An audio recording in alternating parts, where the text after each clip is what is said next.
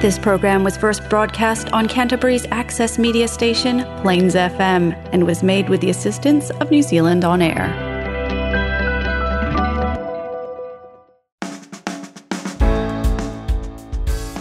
Kia ora and welcome to Garden of Sound, brought to you by The Nephlist. I'm Ian Turner and my guest this week is Josh Braden. But first, if you enjoy today's show, I'd love for you to subscribe. Head to gardenofsound.nz and right there on the front page are subscription links to your favourite podcast providers. And over on the podcast page, you'll find all 160-odd Garden of Sound shows from the past 4 years, celebrating the music of Canterbury and further afield. Today, it's a local lad, Josh Braden, frontman and instigator-in-chief of post-alternative Sonic Highwaymen, No Broadcast. Out today is their third studio album, Lie in Orbit. 4 years in the making, Josh and the team have upped the ante from previous records and are bringing together the jam and the structure that people want to hear and they want to play. This is the Garden of Sound interview with Josh Braden on Plains FM 96.9.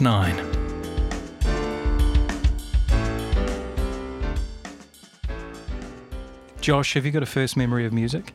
Kind of. I mean, I've got a bunch. I remember like rocking, going to school and rocking back and forth in my mum's car, singing to like either Meatloaf records or Bryan Adams records. Okay. That would probably be the first kind of thing that I did with music. Not knowing really what it was. Yeah. You don't remember any nursery rhymes? I can't actually remember a nursery rhyme right now. Incy Wincy Spider? Yeah, there you go. Yeah, that's climbed up the water spout. Or something like that. Yeah, but I don't... I feel like we've diverged from the No Broadcast experience, at least. Music in your family? Any singers, that kind of thing? I think my nana sung. And my granddad, I think, played the bagpipes.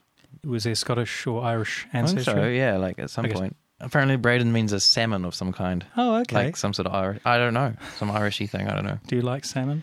I like fried tails of salmon because it has no bones. Ah, good. So you just fry that up, you're good to go. Yeah. Was there music on potentially around the dinner table or the breakfast table? Nah, just radio stuff from my memory. So was it a very sort of middle of the road kind of music upbringing when you have folks like Bryan Adams and Meatloaf? I mean, I just sang along to it, not thinking about what music was. Yeah. And it wasn't really on my brain. I just sort of sung it. Like even before 10, my whole life wasn't going to be about music at all. It was going to be about joining the army and becoming a gunsmith. That's what I wanted to do. Okay. That's what I wanted to do. Explain gunsmith. Make guns, fix guns. Yep. Repair, maintain guns. And has that sort of carried through to your adult? Okay. No, when I got 10 is when that ended. Okay. Yeah. What was there a sudden event? I got given a guitar. So it was a case of guitars for guns. Yeah, the ratio changed, and they got more guitar, and as I learned more things, it just grew from there, and it sort of became an addiction. I just wanted to play all the time, and just lived in the music room at school, and yeah. So what kind of guitar are we talking about? First guitar. A Cataluna. Okay. I believe. Yeah. Like a 3/4 thing. Yep. With like the action like this high off. Real high. Real high. And my fingers got strong. Crappy guitar. Then I got given a 12-string. Yep. Not too long after that. Yeah. And that was even worse. Okay. Yeah. What about musical instruction, at least? You're spending all the time in the music room, at least. Yeah, that was Teachers? a bit of a downer. Cause, why? Well, I was left-handed. Yeah. I am left-handed. No, I play guitar left-handed. Mm-hmm. And there was a little bit of a teething process. And for the first 6 months, I had to play right-handed, sorry. And then I couldn't do anything. I was the worst. I never got better and never progressed. And I was like, this sucks. But I'm left-handed, so I took it on myself to change the strings around. And I did that, and kind of could play everything that I had been learning for the last 6 months, and kind of instantly in a way. Didn't have the calluses. Teachers didn't like that. So you taking some initiative. The main music teacher was fine with it, but my actual guitar tutor didn't teach me after that anymore. Do you want to call him out? Nah, I can't even remember. Good. I think it was a lady actually. Okay. Yeah. That's hard. It's okay. What was give me some of your first sort of cover tracks that you learnt yourself? The first ever thing that I learned was a classical piece called Romance. It's Yeah. You know, everyone knows that. Yeah, yeah. But I learned just the melody. Yeah. And then there's this finger pick that comes after it that Yep. is complicated. And I suffered for a while learning that. Mm. Yeah, but that was good. Yeah, still play What that. about pop songs? What was the first song I learned? So this would have been like, this is like 90 something. Did you ever learn to play Desire? Yep, it's 3 chords. Pretty good. Yep. And the Edge's guitar sound is a big influence on what I Yep. do with delays Yep. and reverbs and spatially affecting sound, basically. Tell me about the first band experience. Yeah, it was jamming with like-minded people at school after a few years, and I think I had a friend who started playing because he just started playing the bass or guitar or something. Oh no, he was playing piano. Yep. At the start, and we became really good friends, and then he sort of played the bass and guitar and piano at that point. Yep. And we would just jam over things. At that stage, I was getting into Radiohead quite a lot. Okay, so OK Computer 1997 or there. That's when that came out. Yep. So that that riff is still repeating in my head every minute. It's just constantly there. And so we played lots of that, or tried to learn lots of that stuff, and Oasis songs. Still brilliant in a way, like tracks like Champagne Supernova. It was off their first record we were into. Definitely, maybe. Yeah. Yeah. All that stuff. Yeah. And some U2 stuff. I was just trying to figure out how the Edge made all those noises. So there was those 3 influences, kind of. Yep. And we'd play over stuff. It's very much that side of the Atlantic. That was basically it. And it was just music room, jamming over that, playing that riff, and then a song kind of emerged with the first one out of those. Yeah. And we formed a band and went to the Rock Quests. Okay, what was that first band called? Damn. Great name. Yeah, Damn. We'll call it Damn. But there was Cyanosia, I think that was a band name after Damn. Wow. And Dismembered Heads. Okay. Because of Radiohead. Trying to... cheesy. Yeah. And just stuff like that. But then the working title that came like a few years later was Enthusiac, and that stayed for a while. Yeah. Continued to do that and played Rock Quests and stuff. It is time for some music, and you have pre-selected some tunes. Can I presume it will be Radiohead? Sure. Okay, cool. And the song that you have selected today is... I think it's Paranoid Android, right? It is. Yeah, so it's got that riff. It's a great song. Let's have a listen. Nice.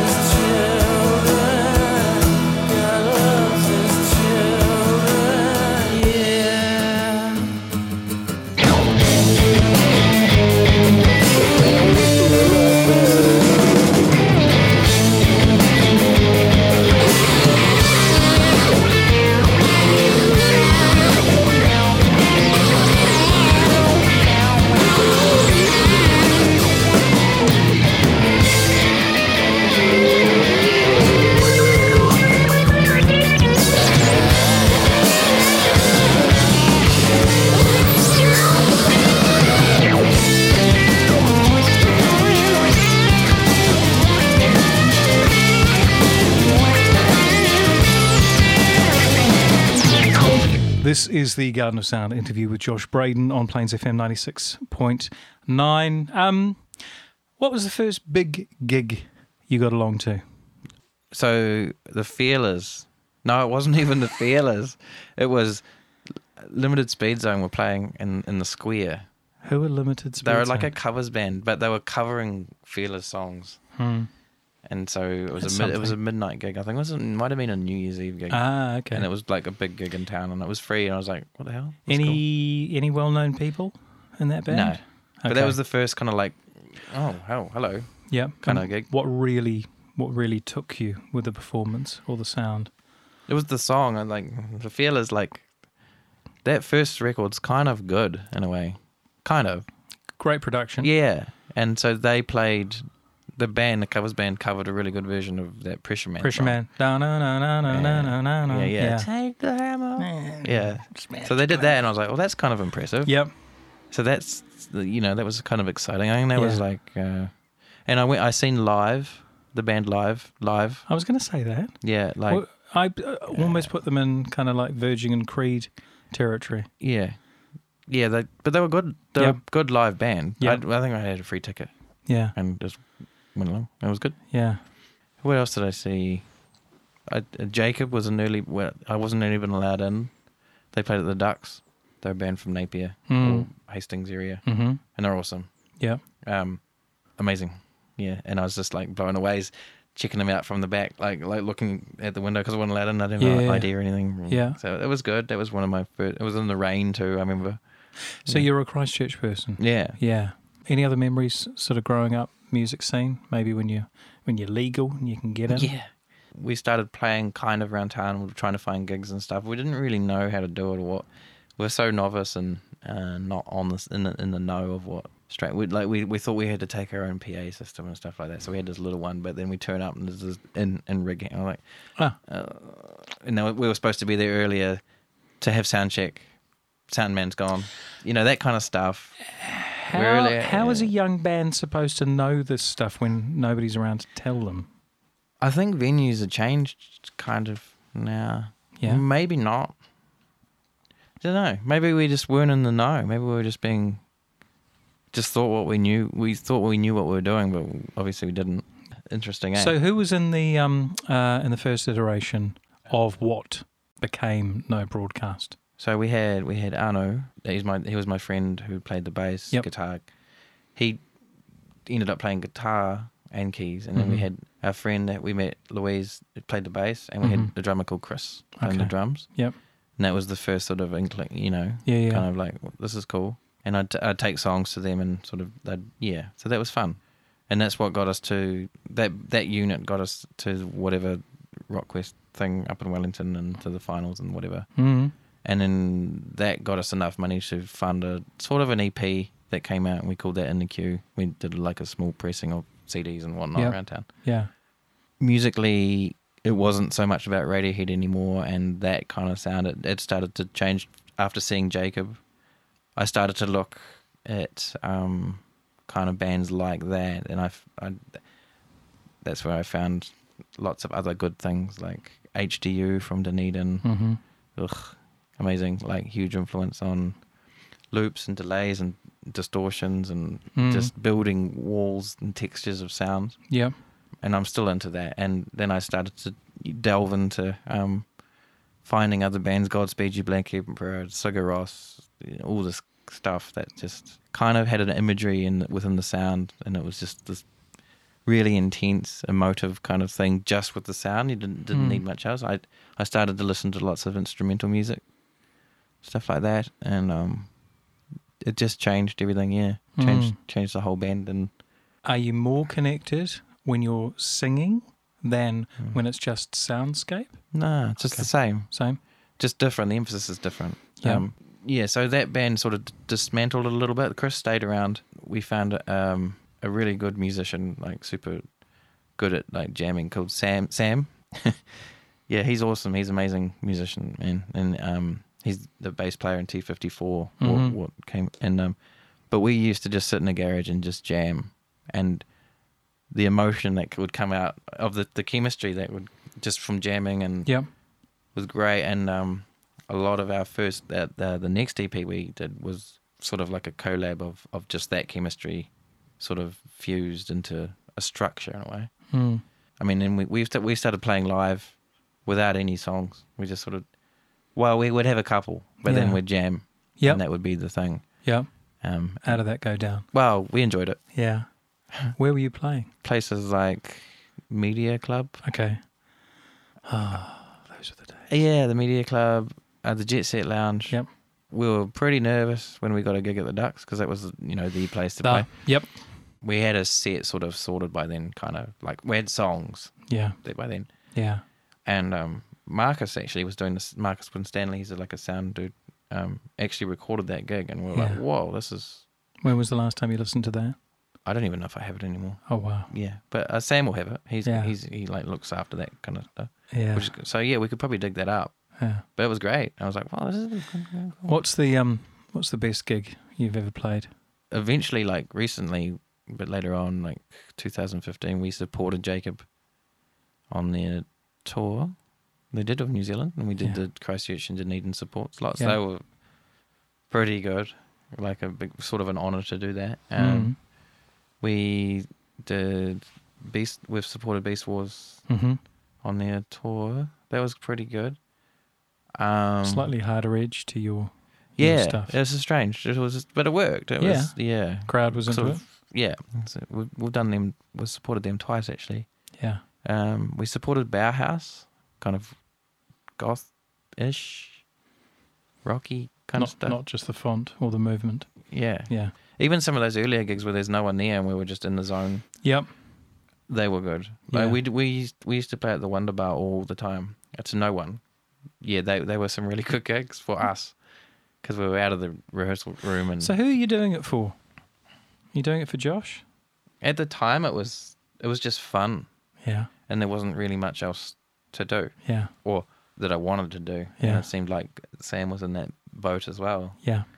We'd just listen to music and jam stuff, and that was it, and didn't really give it much thought. Chartfest, played Chartfest. That was good. That was kind of like at the town hall, but not in the big room. But yeah. I was like, wow, cool. Yeah, that was good. I actually fainted at that gig holding a note too long. Nice. We've all been there. Yeah, that's commitment. Got to commit. Yeah. It's all character building. It is. It is time for some music. Okay. And I do ask for a favourite track, and I'm unsure whether you're going to come out with Mars Volta or Sigur Rós. I think Sigur Rós. Yep. That's there. And what's the name of this track? Untitled 8. It's not Paplagio or something It like is that, that. is it? Okay. I could be wrong, and my apologies to people of Icelandic descent. It's this album is really good because it has that untitled aspect to it, because none of the album has words on it of any kind. Yeah. And the singing on it, none of it's in English or Icelandic. That's amazing. So that's why they've got that, which I thought was amazing. Like if there's anything on it, it's got brackets on it. So anything within the brackets is up to your interpretation. Okay. Kind of thing. Yeah. Super cool. Cool concept. Sigur Rós. Yeah.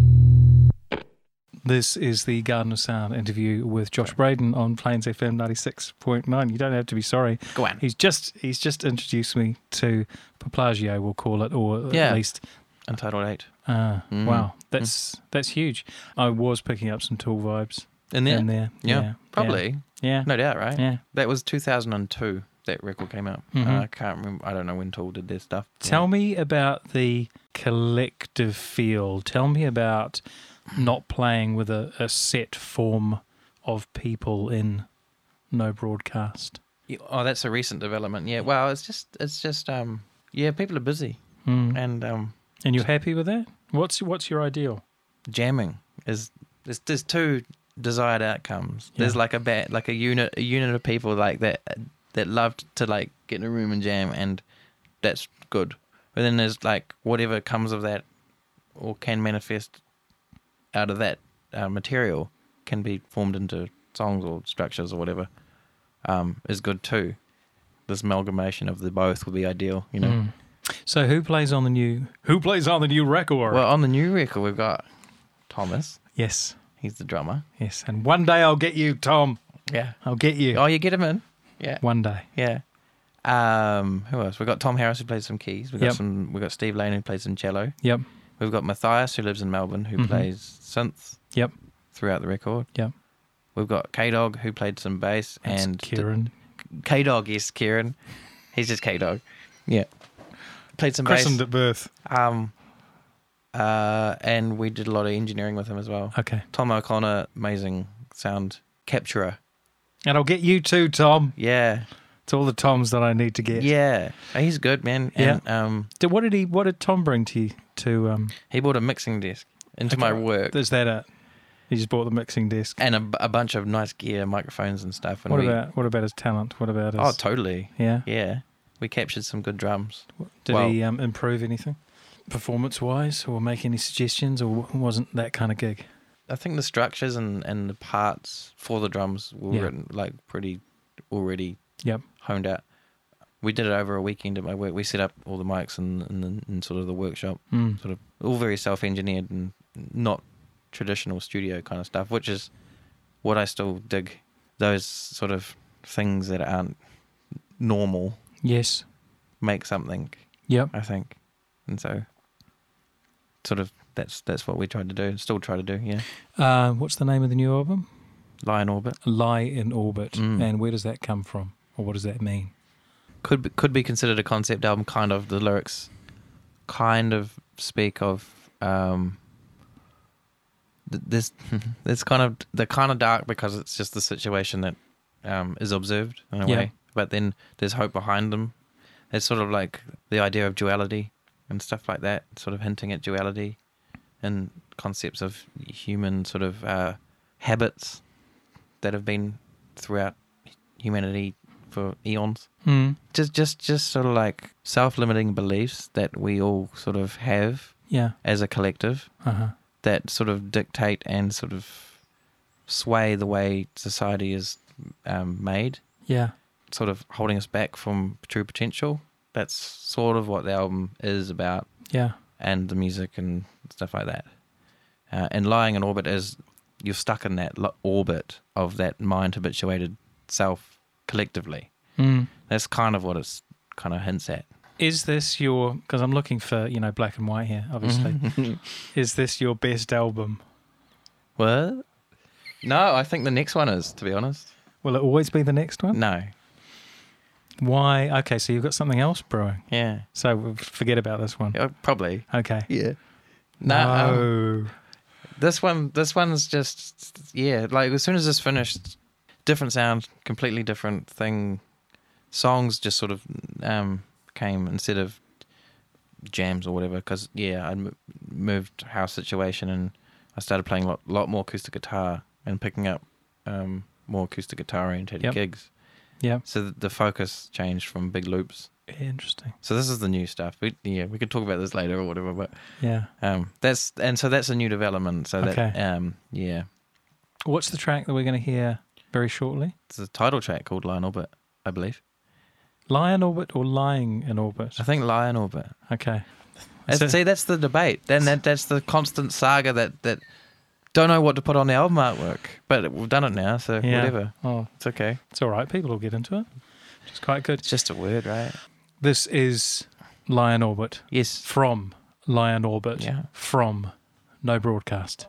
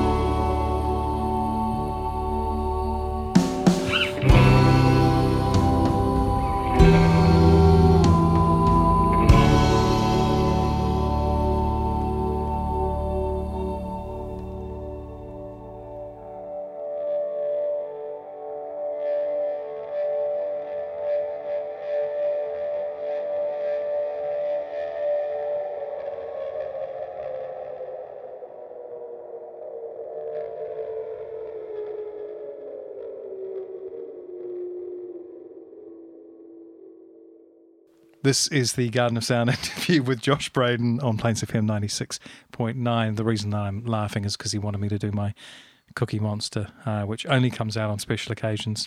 This is a special occasion. I'm glad you did it. Thank because you. Yeah. Your new album is out today. Yeah, well, yeah. 8 tracks of audio. We're in the future, goodness, man. We are in the future. Yeah, holy hell. No, it's all happening right now. Yeah. We're right there. I was like, whoa, really? There's a already? There's a duality. No, it's all good. That's what the album's about. It's about duality. Amazing. Oh, let's hope nothing untoward happens synchronicity between again. now. Yeah, right. And now. What's on the horizon outside of Josh Goes Acoustic? What else do you want to do? Once the world opens up, do you want to travel? Only if it's music related. Cool. Yeah, I think. Yeah, I often go places and I'm like, damn, I want to play here. And when you're just traveling for just for traveling. No reason. Like, yeah, I'm a kind of like, when it comes to music and traveling, I'm a utilitarian. I want to utilize the travel. Helps pay the gas. Yeah. Yeah, it'd be cool to when the world does open up to perform some of this stuff in different places. Yeah, again. Have there been any obvious wrong turns or opportunities missed related to this? Anything in your life from no doubt 0 to 38? Yeah, so much. I can't even. Yeah, I don't know. The list is so long that wow. Yeah, probably. Okay. I guess that's normal though, right? Or I hope it is. Are you happy? Reasonably. Yeah, I mean, kind of. What could that was a quick descent. Yeah. What could change in your life? A record deal. Okay. It would be cool to make stuff, and that gap between making stuff and having people get it. There's a barrier, and I'd like to close that barrier somehow. So would you say Sigur Rós has closed that barrier? Oh, totally. Yeah, they sell lots of. They have a good relationship community with their fans and stuff. Who in New Zealand is doing what you want to do and doing it well?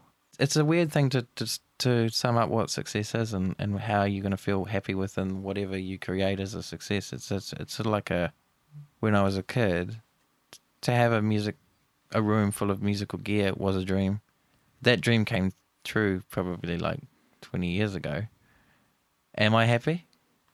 No, because as soon as you get that goal, you're on to the next one. And kind of what this album's about is not being present with what you have and what you and being in line with who you are and where you want to get or not to get, because there's nowhere to get as well. It's it's contradictory, but it's kind of a statement of a crazy person's head. I don't know. Yeah. Or at least a person who thinks. So success, I don't know what success is, like, really. And I don't really feel the need to gravitate. I just want to really figure out what to do to bridge that gap between music that is created and how fans get it. Like, so with that physical, there used to be CDs and vinyls and stuff like that. With the Spotify, that's it's opened up. Just like finding music's like trying to find a needle in a haystack. It's real hard to do. So I'm trying to figure out a way to make a physical sort of tangible product again and get that across to people in a way. So we released a coffee last year and it had the download code on it. So there's that physical thing, and it's reusable in many ways. Whereas a CD, you just put it on. I don't know. And then we did a T-shirt recently with the download code on the album. Next question. I was going to say maybe a rug. Wow. Could do. So you just live in people's living rooms, just you trapped. Oh, there you go. I think we've gone over time. To be perfectly honest, we were going to play some Mars Volta. Yeah. And I don't think we've actually got time to play the last song today. That's okay. That's a bit shit, isn't it? That's okay. Yeah? Yeah. It's a different show. Just listen to Mars Volta some other time. Exactly. Deloused in the Comatorium. What was the last the last track on the album, I think? It's Take the Veil That's the one. Serpentaxt. Amazing group. And also, it would be somewhat remiss of me. We talked off air about a successor for Taylor Hawkins. Who would you like to see playing with the Foos? Maybe it is a bit too soon. Is it too soon? Yeah. Maybe it is. All right. Nah. Okay. Nah. It's not. No, All it's not. I think it's all Josh good. Josh told me it was all right. I think it's okay, but it's hard to know, isn't it? It is. It's real difficult hard to unless know. you put it out there and see. It's I'm just wondering who's gonna If you're a pick big who's Foos gonna fan. who's gonna pick up the sticks. Anyway, I let really us know. like John Theodore's drumming. He's the drummer in the Mars Volta actually, Really? but now he drums in Queens of the Stone Age. Of course. He's There super was good. A bit like that. Super good. Yeah. Yeah, he'd Cool. be good. Yeah. If he was available. He's very Bonhamy, which is got those Bonhamy. linear triplet fills down. Yeah. Yeah, but going all over. Oh, he's Oh, good. we done it. Josh, it's been amazing to have you on the show. Thank you so Thanks much for having being me. here. Yeah, thank you. Lovely. Thanks for joining me today on Garden of Sound, and thanks to Josh Braden for indulging me in what I can only call one of my loosest yet most enjoyable chats. If you want to hear all of Lion Orbit and check out some of the other artists we talked about today, head to gardenofsound.nz and click on Josh's photo. Next week, I talk to Sam and Anton, the strings section of the Snake Behaviour, about their upcoming recordings and why heavy is good. I'm Ian Turner, and this has been Garden of Sound. Until next week, keep well, keep listening, and keep playing. Inohora. All my life I've been searching for something. Something never comes, never leads to nothing. Nothing satisfies, but I'm getting close. Closer to the prize at the end of the rope. All night long I dream of the day